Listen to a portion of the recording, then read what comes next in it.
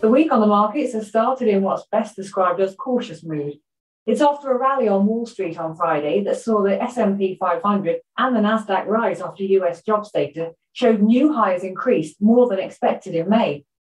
The headline figure boosted investor morale as it signaled resilience in the US economy and, importantly, eased concerns a little over a possible recession.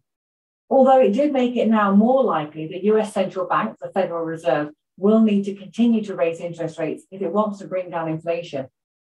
Markets are forecasting a 31% chance of a Fed interest rate rise this month, up from 25% last Thursday, according to data from Refinitiv.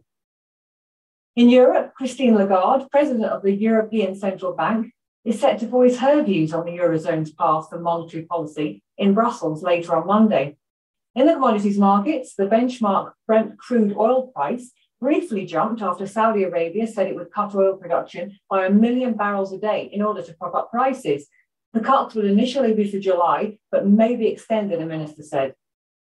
Asia's markets were broadly up. That included Japan's benchmark Topix stock index, Australia's S&P 200, and Hong Kong's Hang Seng.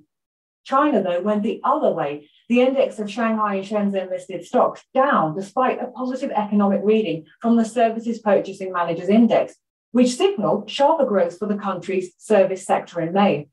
Official media in China called on investors to have faith in the country's domestic stock market, with the state-run Economic Daily suggesting that clear-headed understanding, staunch confidence, resoluteness, and patience were the chief responsibility of all market participants.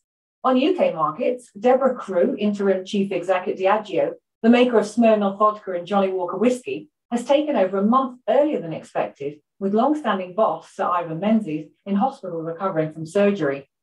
Other stocks to keep an eye on this week include troubled transport operator First Group.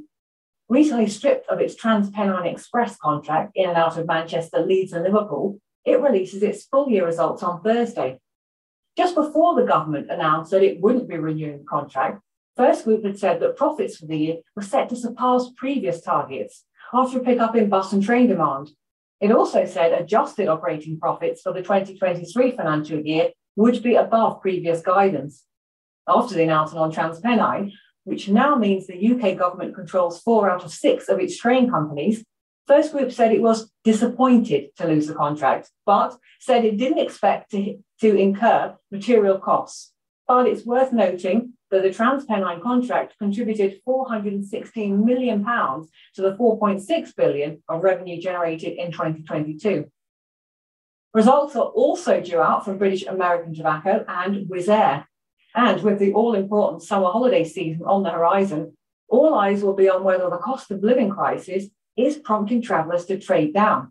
If that's the case, Wizz Air, as one of Europe's largest budget carriers, could be in for a bumper summer season. Wizz Air's full-year results are due out on Thursday. And Spain's Inditex, owner of fashion chain Zara, is due to give its quarterly update on Wednesday. Now, double-digit sales and profits last time around pleased investors. The question now is whether it's kept going or cash-strapped consumers are now tightening their purse strings. Over in the US, former Republican Vice President Mike Pence is expected to launch a presidential bid against his former boss, Donald Trump. And there are a couple of reports to watch out for this week. The World Bank unveils the summer edition of the Global Economic Prospects on Tuesday, and the OECD releases its economic outlook on Wednesday.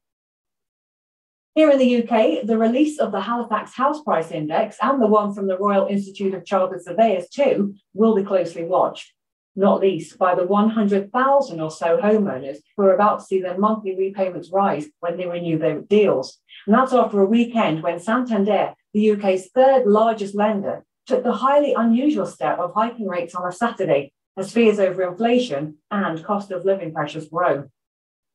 And finally, it's the writing on the wall for UK business lobby group, the CBI. While its members vote on Tuesday on its programme of change, after an exodus of members following allegations of sexual misconduct, the British Chambers of Commerce has revealed the formation of a new council. And as we know, timing is everything. So keep your eyes peeled for more from the new group, which is promising to design and drive the future of the British economy. Oil giant BP and hotel group IHG are two of the quote-unquote prominent UK business leaders that have already joined. Meanwhile, though, Siemens, the German conglomerate, isn't giving up on the CBI. It's urging other members of the lobby group to back it, and so far has the support of US tech group Microsoft and Esso Petroleum, a British subsidiary of energy giant ExxonMobil. So watch this space. And that's it for me for this week. Have a good week. Thanks for watching.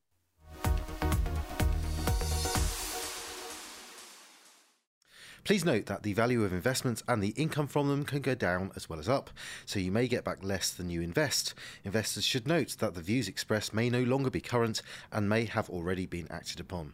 This information is not a personal recommendation for any particular investment.